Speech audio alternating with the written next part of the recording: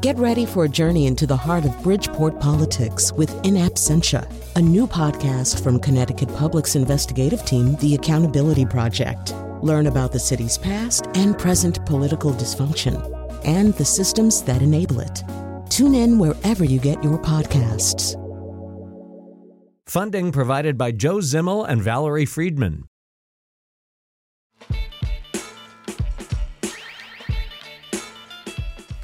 So, as I mentioned before, a few weeks ago, we were talking about the idea of doing a show about cricket.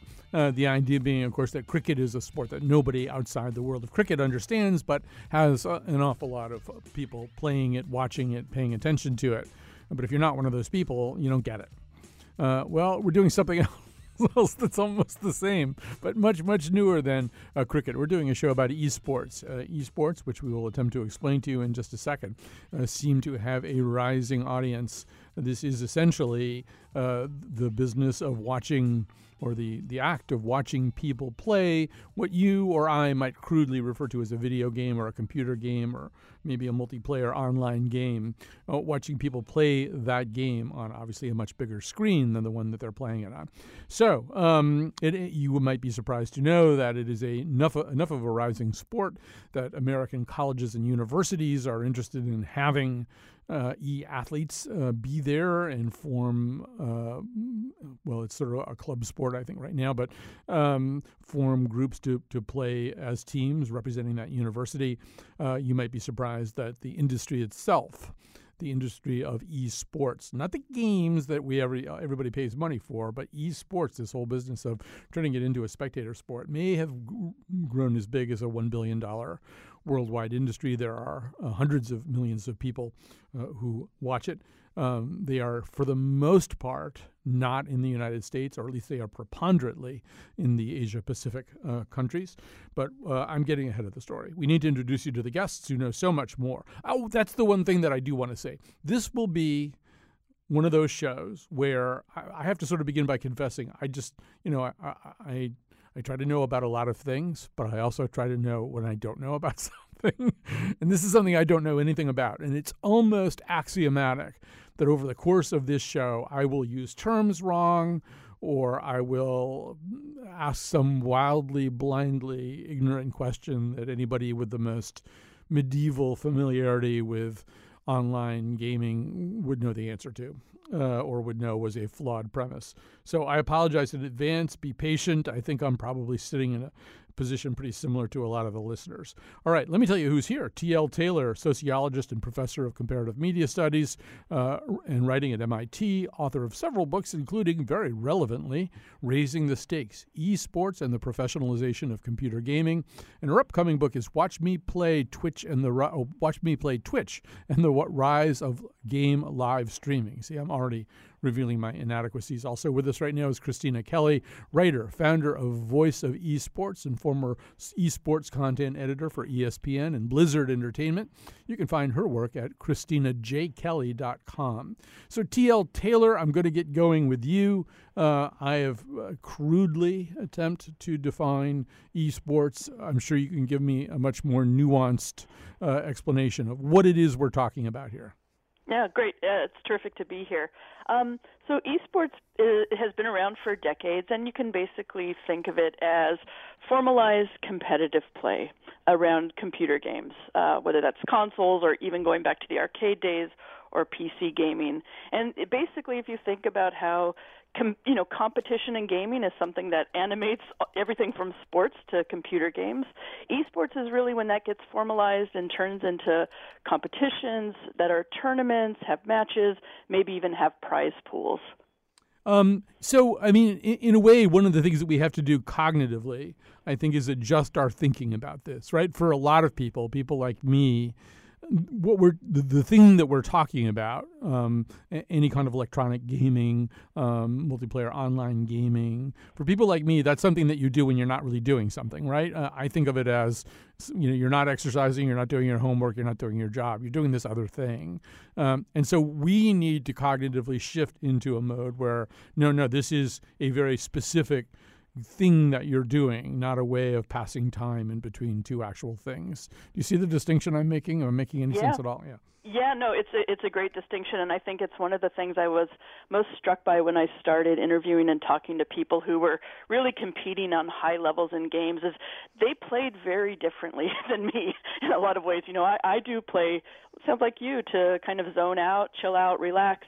In the same way, competitive athletes will, have an intensity of focus, redoing things over and over again to get tactics right, improvisation, the kind of psychological skills that it requires. You need to operate at a high level. Esports professionals are doing all those things as well. So they are really playing, in some ways, in a very different way than most of us. So before we bring Christina on board, let's go way back in time. As you say, TL, this whole idea isn't all that new. We could go all the way back to 1983. You might be surprised by the voice you're going to hear. This is Starcade, a video arcade game show, a game show for today. And here's our host, Alex Trebek. Thank you, Kevin. Hi, everyone, and welcome to Starcade, a show that features some of today's most popular video arcade games and some of the newest ones as well. As usual on the show, we have two enterprising young players who think they can handle these machines quite well, and I'm sure they're anxious to demonstrate their game-playing skills. So let's get right to it and meet them. Rich, would you tell the folks something about yourself? Well, I don't know who that guy is, but he's clearly going nowhere. So TL, this is back in. I mean, once again, I'm not too great with the terminology here, but that all sounds very 8-bit, right? I mean, this is sort of very early kinds of video games. Yeah, I love that you pulled this fantastic television show called Starcade, where they actually tried to broadcast people competing, playing arcade games. And, now we're in a moment, and I'm sure we'll talk about it, where platforms like Twitch have brought broadcasting esports to the masses. But we can see there's been this interest in both esports and broadcasting it for many, many decades now. Well, let's bring Christina into the mix. Christina Kelly, like many things that permeate American popular culture these days, this has its biggest kind of volcanic uprising in South Korea, the way I understand it. Tell us about that. Yeah, so thanks very much for having me, Colin. It's great to be here. It's also great to be here with TL Taylor, who's one of my heroes and really an important voice in the scene. So that's awesome. So South Korea. So in 2008, about a decade ago, I was in South Korea on a study abroad program when I was at Harvard. And that was the height at that point of the StarCraft Brood War professional gaming phenomenon. So StarCraft is this game that was created by Blizzard Entertainment, one of my former employers, back in 1998.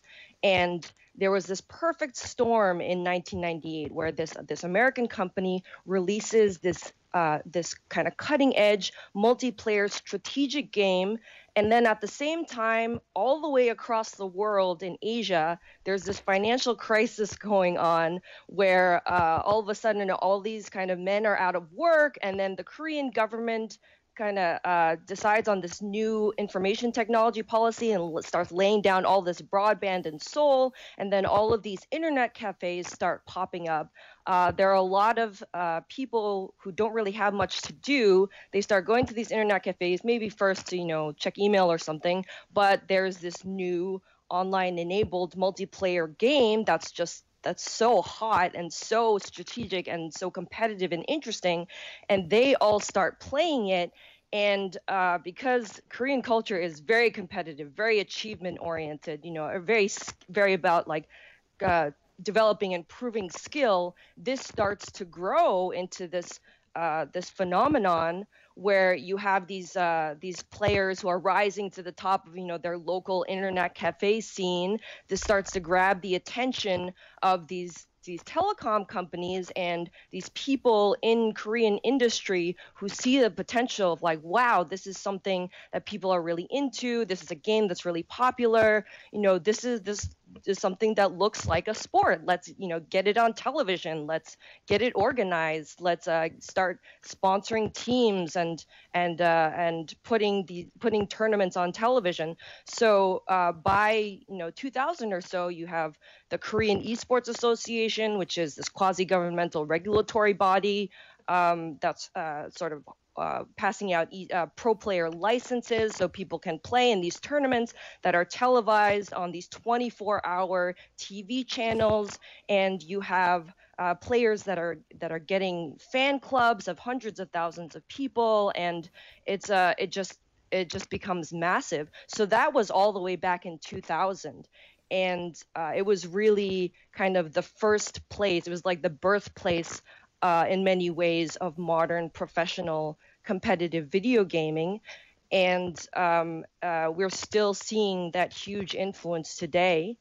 And that's for me, at least, where a lot of it started. Of course, there are other places in the world, in North America and other places in the world where competitive gaming also started rising, but it really took on that first very professionalized sort of high production entertainment, sports-like quality in South Korea. And T.L. Taylor, you write that South Korea is still seen as kind of a promised land for this whole idea of pro esports or pro gaming and kind of a techno-utopia, I think is a phrase that you use. Explain what you mean by that. Yeah, I really love how Christina told the history, because it has been the thing for decades now, where South Korea, especially in the early 2000s, was really seen as the place everybody who wanted to grow esports as an industry looked towards. And what I love about the picture Christina painted for us is that idea often missed how there were really important policy, structural, economic, and cultural factors that went into making up South Korea as the kind of mecca for esports it was. So one of the things we're seeing now is, places like North America and Europe catching up on some of those fronts. And, of course, then you get the growth of the industry. But TL, right now in South Korea, if you are, and actually this is something Christina knows about too, she's profiled some of these people, but if you're at the top of the pyramid there, you're kind of a mobbed at the airport kind of celebrity? Yeah, and I think this is a part of the ways in which esports has also intersected media and youth culture in South Korea. So, we're starting to see that level of fandom here, but in part because in South Korea, esports has now been broadcast for decades. Being a media presence, you were a kind of esport athlete in the same way we have, popular athletes here who would equally be mobbed at the airport. That was able to take off in South Korea because of all these other factors. So, yeah, it continues to be a really important part of the esports story, though I would say just even in the last 5-7 years, things have really changed in North America and Europe, where it's catching up quite a bit. So, Christina, as I recall, they had this other thing in South Korea recently called the Olympics. But one of the things that esports did was sort of latch itself onto the Olympics a little bit with something called the Intel Extreme Masters Pyeongchang Tournament. Tell us about that. What was that like? Yeah, so this was an event where there were qualifiers for the event that were held late last year, and then the main tournament itself was held live in person in Pyeongchang about a little less than a week before the opening ceremony. And so it was this, the main tournament was this 18-person tournament with representation from countries all over the world. So the representation was kind of fine-tuned. So you have, certain number of players from, North America and Europe and Oceania, Africa, South America, etc. And so they played in this special tournament that was broadcast live on Twitch, and had the support of the Olympic community, and it was and the tournament was in StarCraft 2, which is the sequel to StarCraft Brood War, which is the game that I mentioned that launched in 1998 and kind of started the whole thing. So this is StarCraft 2, which is very popular around the world. And it was a really wonderful tournament. It was wonderful to have, this StarCraft tournament in Korea, which has, a very special resonance. And one of the amazing things, $150,000 prize pool. And one of the amazing things was that it was won by this woman named Sasha Hostin, also known as Scarlett. And she's a Canadian. She's, I think, around 20 years old. She's pretty young. And she beat this legendary Korean player who goes by SOS in order to win the tournament.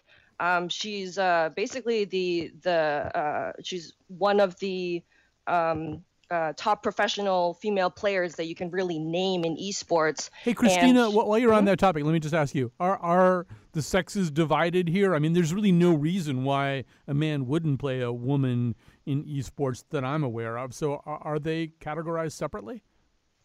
So in StarCraft in Korea in the early 2000s, there was a separate women's league, but that sort of died out. So since then, there hasn't, and there are women's tournaments or leagues at sort of a lower, more amateur level, like the Iron Lady tournaments.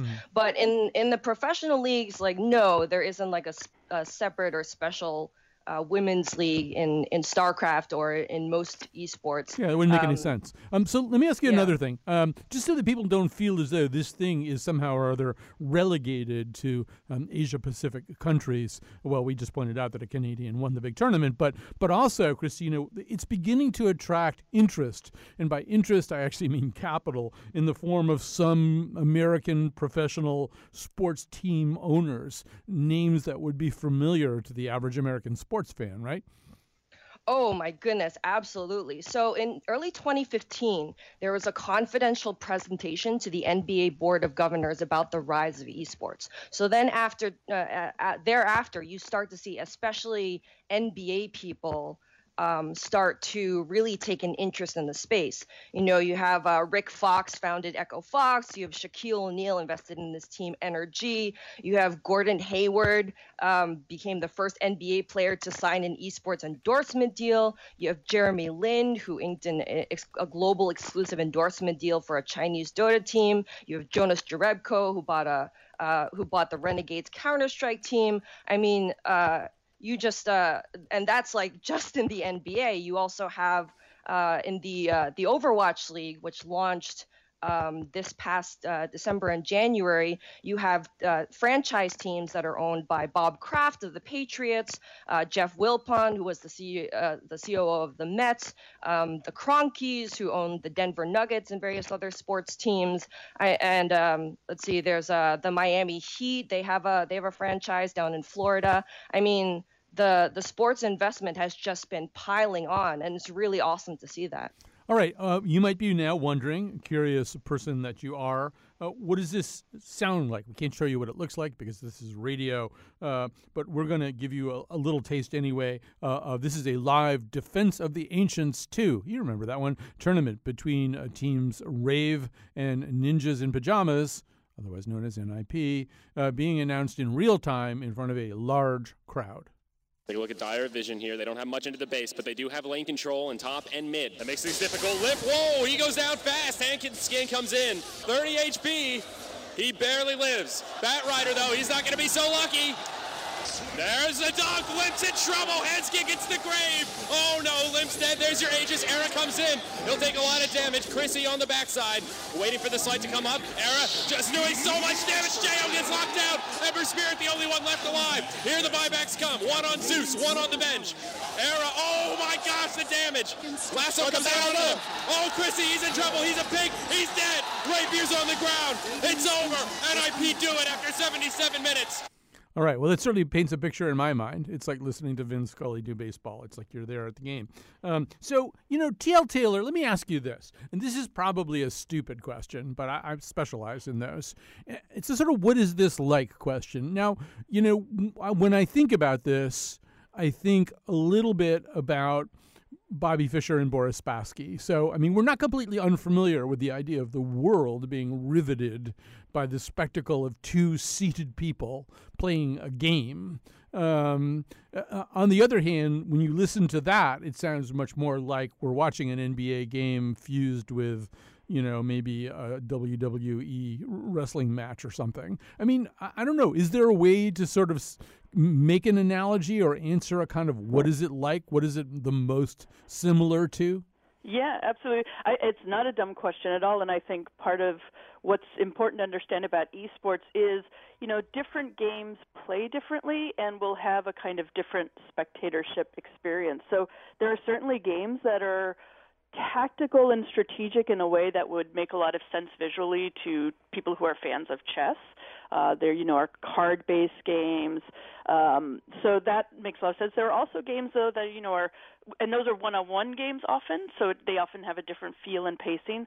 But they're the Dota, that clip that you just played, they're often 5-person teams going against each other in these big stadiums, and those can feel very similar to if you're attending a basketball game or a football game or a soccer game. Increasingly these are played in large arenas. I think there was just an event that happened in Sydney this last weekend that had something like 18,000 people turn out for it, and you're there with all the other fans, and that kind of collective fandom and experience takes over, where there's cheering and there's chants and there's signs and thundersticks. So I think actually one of the things that often most surprises people, especially if they go to live events, is how familiar it can feel to traditional sports. And the only other thing I say too is, and you heard it a bit in that clip, is one of the interesting challenges esports has had is to figure out how to make all of this intelligible to spectators. There's a lot of fast action on the screen.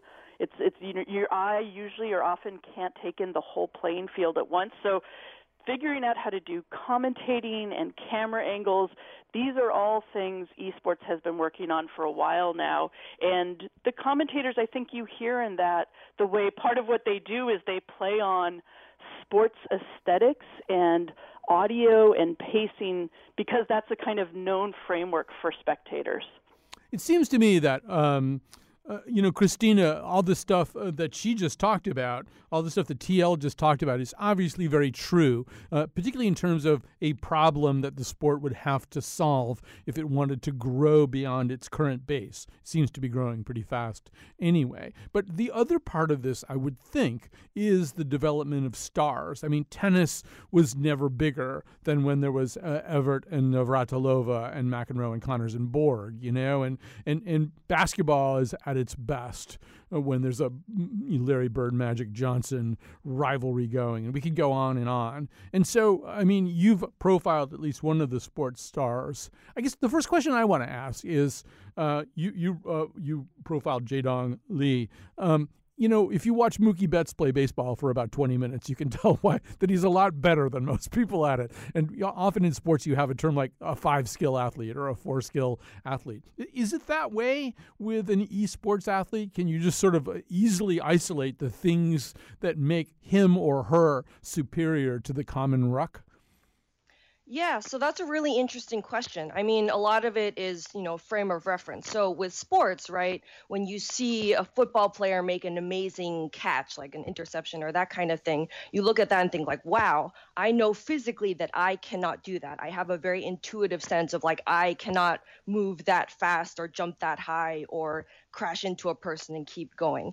With esports and video games, it's a little bit different. If you don't if you're not a little bit familiar, it can be a little unintuitive. Like, oh, the commentators are saying that this is really skilled, but maybe I haven't played the game very much, so I'm not entirely sure. Like I don't really have that intuitive sense.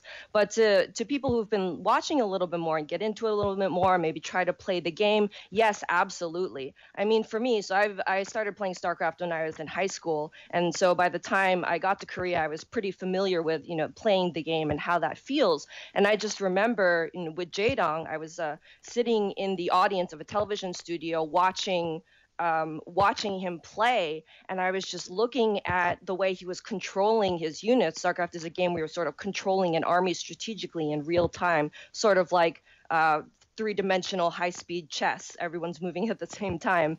And I was just watching him control his units, and I was like, wow, this is art. Like, this is beautiful. This is something that I could never do. I didn't even think was possible, but it's just gorgeous, and it just compels me so completely. And that, for me, was part of this magic, this just, like, explosion of, like, wow, esports is really special. This talent, this content, this structure here that allows players to reach these heights of skill. This is really magical, and this is something that I really want to see come to life in the rest of the world. All right, we're going to take a break. Both of our very, very fine guests, T.L. Taylor and Christina Kelly, will be back after said break.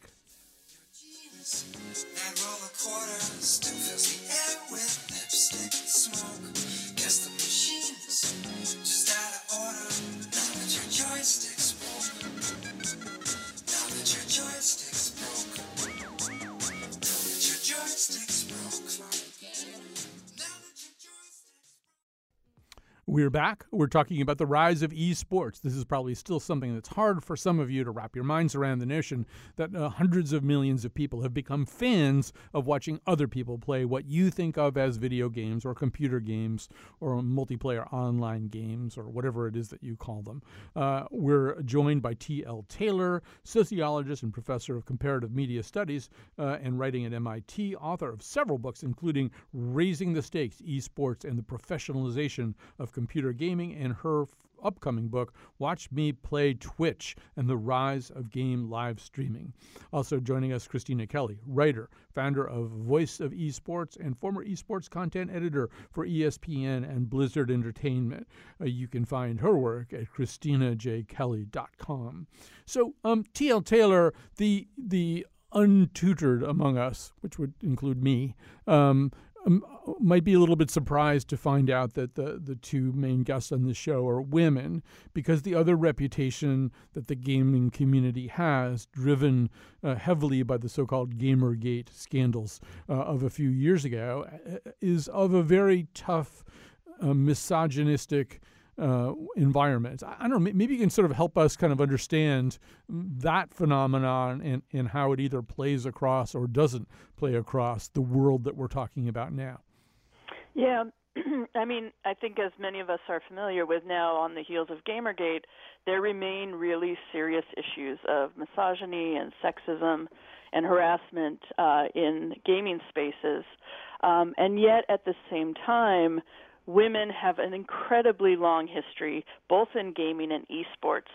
So while there still are, there's not nearly enough women kind of able to play at the professional level, esports as an industry has had women behind the scenes or in front of the camera for decades now, helping build it up. And in fact, a lot of those women who were there at the beginning of the grassroots scene are now in really important positions throughout the industry. I think of Kim Fan over at Blizzard, for example, who is doing tremendous work for esports. So it's really it's a very complicated picture where women are there, women are present, and we know just as a mainstream leisure activity, gaming is hitting all kinds of sectors of different demographics.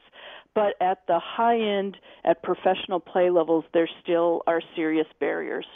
I want to talk a little bit more about that with you, TL, and then with you, Christina. But TL, let me just stay with you for a second. So maybe the advantage that a nascent sport like this has is that it can try to regulate itself. I mean, many of the other sports that we're familiar with grew up in much less enlightened times. So think about how long it took for baseball to integrate, for example, that all the prejudices and brokenness of American society just manifested itself on the baseball diamond. The gaming world kind of knows what the problem is, and there are at least some people who know it is a problem. So you have the advantage of kind of trying to fix the problem in its earliest stages. Tell us about AnyKey. I think that's one of the efforts to do this. Yeah, so AnyKey is an organization I co-direct with a fantastic woman named Morgan Romine. Morgan was she founded a really early competitive women's team called the Frag Dolls, and she also holds a PhD in anthropology from UC Irvine. So we have this initiative supported by Intel and ESL right now that is really trying to address issues of diversity and inclusion in esports. And one of the things we do is we've spent a lot of time talking to women in the scene and trying to identify where kind of core barriers of entry and retention are, and then in a kind of research-driven way tackle them. And so those things range from, the almost symbolic. We hear, for example, women will say like, wow, the first time I saw a woman in a tournament or playing competitively, it inspired me to think I could do that too. So we do things like produce videos highlighting terrific women in the scene, all the way to thinking about codes of conduct and what does it mean, how can organizations really think about these kinds of digital stadiums and digital playing fields and think about the kinds of codes of conduct that they need to have in place to prevent things like harassment or, different kinds of attacks or, whatever's going to kind of keep people from staying and playing. All right. And so, Christina, you've written about another version or manifestation of this in the form of the Smash community. Tell us about the Smash community. Yeah, so the Smash community is centered around this franchise of games called Super Smash Bros. By Nintendo.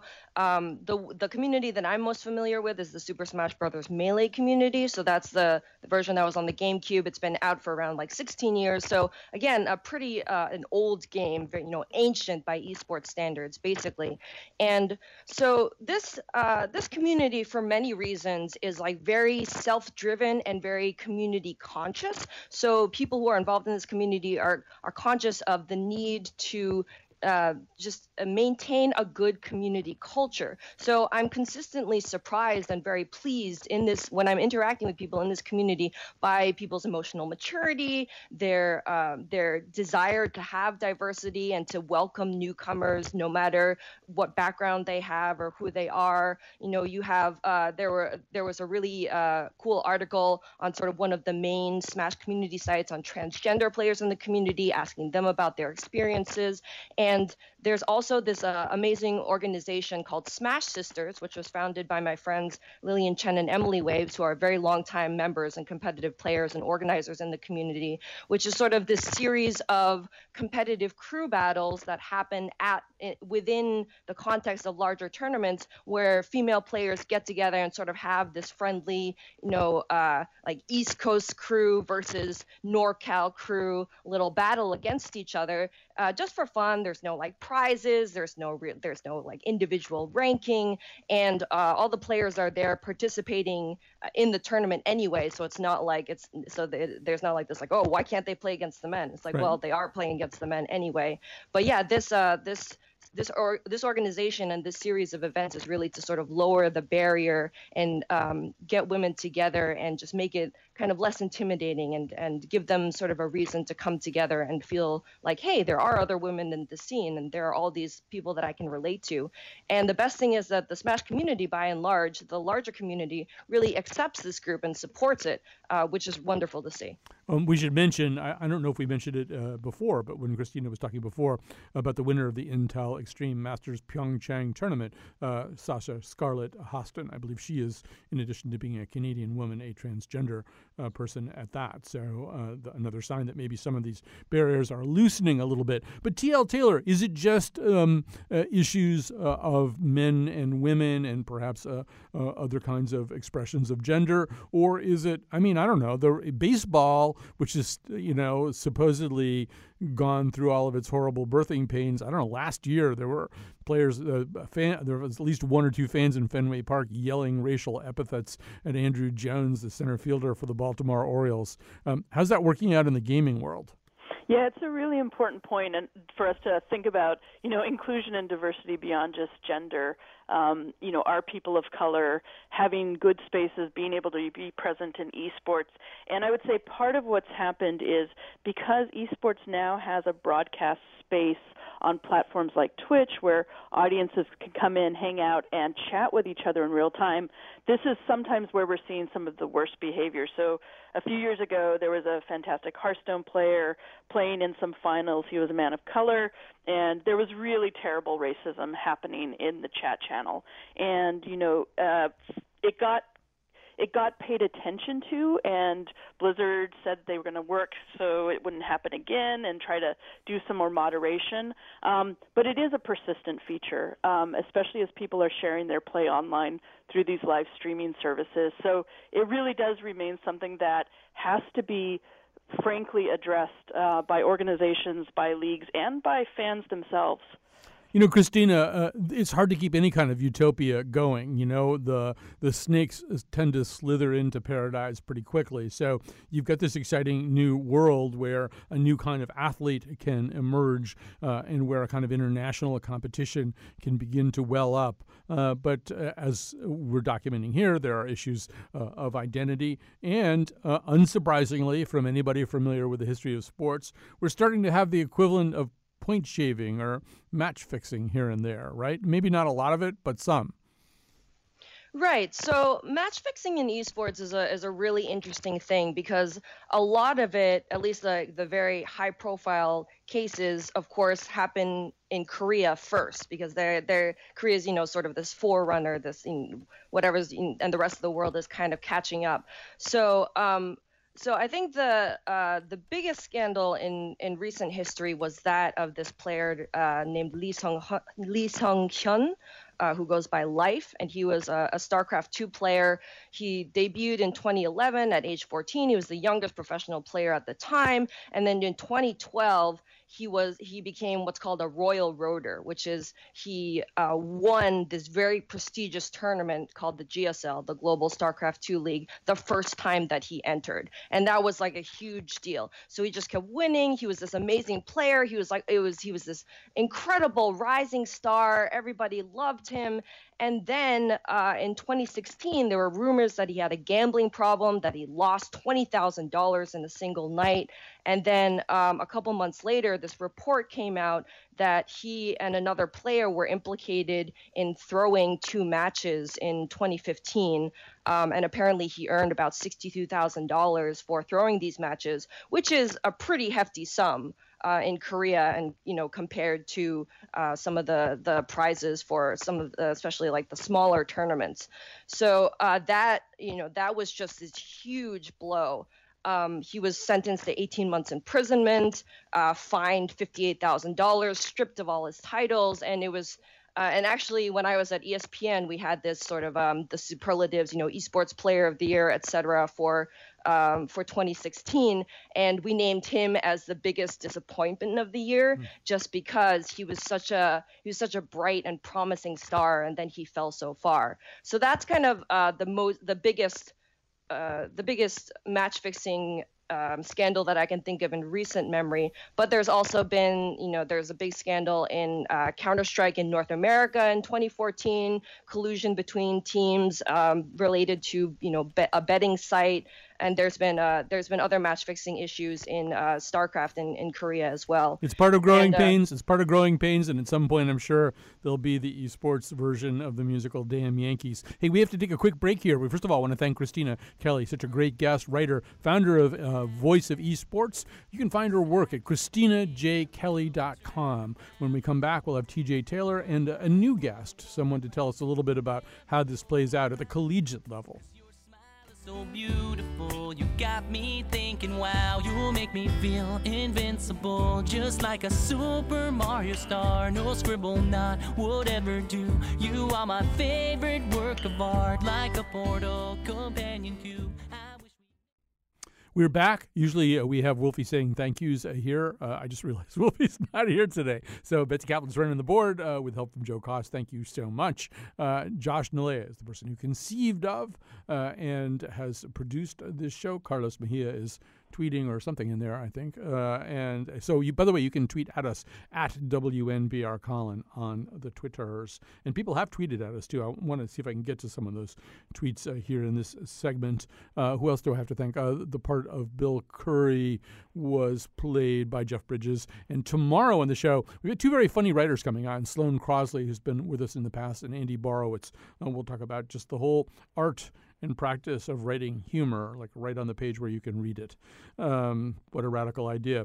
All right, so we're still talking about esports. T.L. Taylor, who I think I might have misidentified going on to the last break. T.L. Taylor, sociologist and professor of comparative media studies and writing at MIT, author of several books, including Raising the Stakes, Esports and the Professionalization of Computer Gaming, and I'll try to say the title right this time, Watch Me Play, Twitch and the Rise of Game Live Streaming. Joining us also is Michael Brooks, Brooks, founder and executive director at NACE, the National Association of Collegiate Esports. So, Michael, first of all, your organization is one of 3 national governing bodies, as I understand it, for sports competitions and players on college campuses. How many schools are getting involved in the cultivation and promotion of esports here in the U.S.? Oh, Michael could probably answer the question better if I'd actually put him up on the board here. Okay, let's start over. How many schools are actually doing this, Michael Brooks?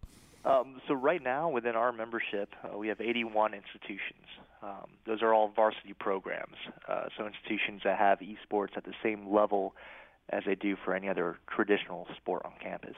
Wait, so when we say varsity programs, I don't know. I mean, once again, this is probably something that the untutored, unfamiliar listener may be having trouble wrapping their minds around. So is it a varsity program the way, say, football, baseball, basketball, volleyball are varsity programs, or is it more what are sometimes called club sports?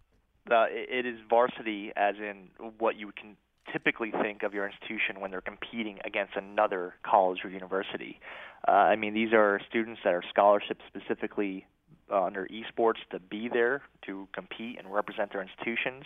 They have dedicated esport arenas, which is really just a souped-up gaming or computer lab on campus. They have a coach, an esports director, who are employees of the institution to administer and coach and teach and how these students to be better. They have uniforms. They travel to some degree. They compete against other schools all across the country. It very much is a varsity team in the traditional sense. So esports are a little bit different from most of the sports that we could think of, Michael, and I think a lot of us who have prejudices about this, those prejudices are fed by, say, a novel like the novel The Knicks, which came out a couple of years ago, which depicted multiplayer online addicts, as these people whose fingernails were falling out because they never ate any green vegetables, and their lives were falling apart because the games were so addictive. How do you deal with that at the collegiate level? You've got people coming in, if they're being recruited to the college because they're so good at esports. Esports seems like something that could sort of take over your life, and so can any kind of sport. But how do you make sure they stay healthy, I guess, is the question I'm asking. You're right. Well, by its very nature, esports, which could be any number of games, different games, they're supposed to be fun, right? Just like I'm a big basketball and college football fan myself, I think that's fun. It used to be a lot more fun for me to play. Now I can't quite keep up as well as I used to. But the simple, I guess the crux of the question there is, so both activities are very fun, but with traditional athletics, with sports, there's a point where you're physically unable to continue. So you rest, you do something else. Unfortunately, with competitive gaming with esports, it's a stationary position. You're sitting down and you're playing for hours, and you don't have that physical exhaustion that comes with a typical competition. So for us, it's very important, and we're very careful on how our schools actually administer this program. Who's monitoring these students? How are we tracking how long they're playing? How are we tracking their grades?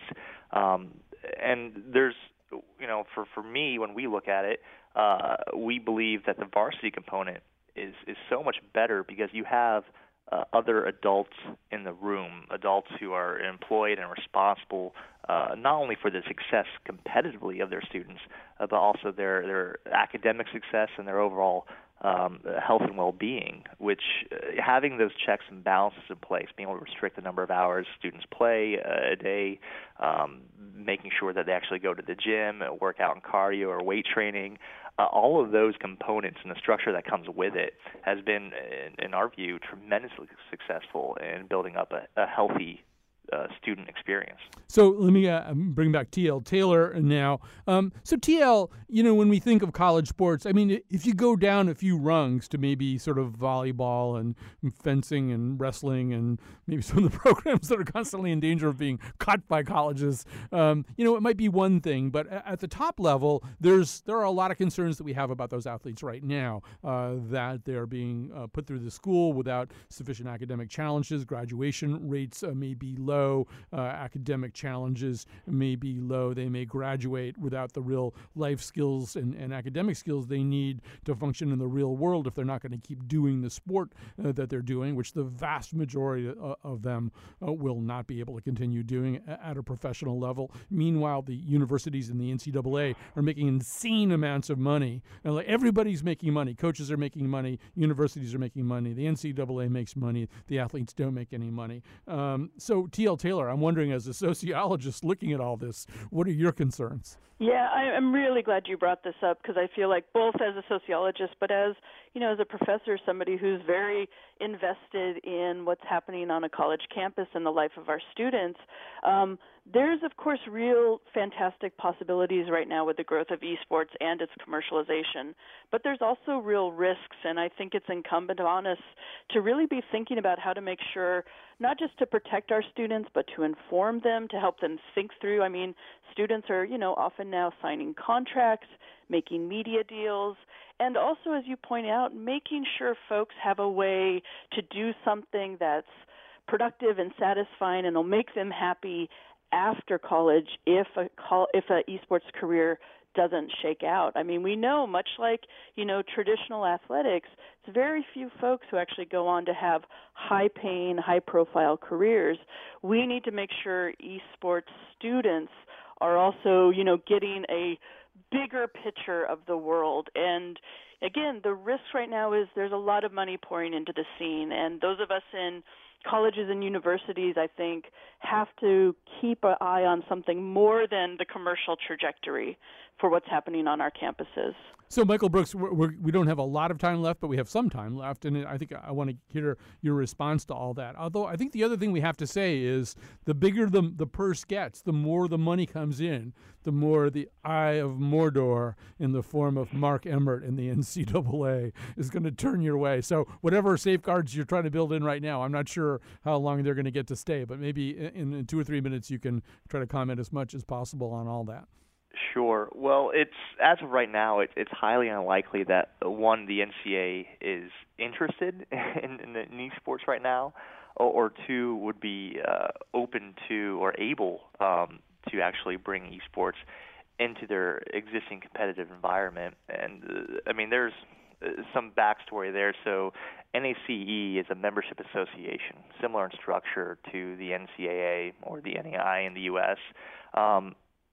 That means at the end of the day, we report to our institution's presidents. And as you're probably well aware, within NACE and within the NCAA, there's a lot of crossover. And so we're all pretty well of each other's opinions on it. The simple fact is, when it comes to esports, there is just hard issues at play that don't allow it to exist within an existing traditional athletic association. There's significant issues around amateurism, significant issues around monetization, huge issues around Title IX, and specifically the bylaws the NCAA has on top of what Title IX actually says. All of those, unless they're to make seismic changes to esports, which there's enough polls out there to say it's like overwhelmingly 90% of the public, of administrators in this space, are against NCAA involvement. I don't know if it would behoove them to try to enter into this esports space. I mean, that's the reason why NAC exists in the first place, was the institutional thought that something separate has to be created outside of the existing tradition that came with traditional athletics. And I can go in a lot more detail, but we're going to need a lot more time to go into each of those subpoints. Right. But generally, those are the issues. Yeah, in about 45 seconds, though, maybe just how about that, the whole issue of kind of academic performance, making sure these players don't just graduate after 4 years of playing video games. Not that other students aren't doing the same thing. But. Well, I mean, that's when we say video games. I mean, if you look at those who are gamers, we're talking about the majority of all college students. We're talking about the majority of all high school students. I mean, as we go down, the numbers actually just get bigger and bigger. So we're actually talking about the majority of all youth in the United States. Esports just represents the pinnacle of that competition, the best in terms of skill. But it's academically for us, it's important that there are benchmarks in place, right? That we're following the path to graduation. We're looking to have them graduate in 4 years. And as was previously said, right, the expectation for almost all of these students is that they're not going to go and play professionally. They may end up in the esports industry, and certainly it is an industry with all sorts of different needs from all different business avenues. But really, it's to graduate with a strong degree from a strong university and go and conquer the rest of their lives, right? Have a great adventure and live the best that they are able to, with esports having been the tool, the vehicle to get them there. All right, Michael Brooks, I got to go. I've got a History of Donkey Kong exam coming up. Thanks to you. Thanks to T.L. Taylor. Thanks to Christina Kelly, too, and my team, Josh and Carlos and Betsy Kaplan. He's not crazy, flavor fingers, never seen him fall. That deaf, dumb, and blind.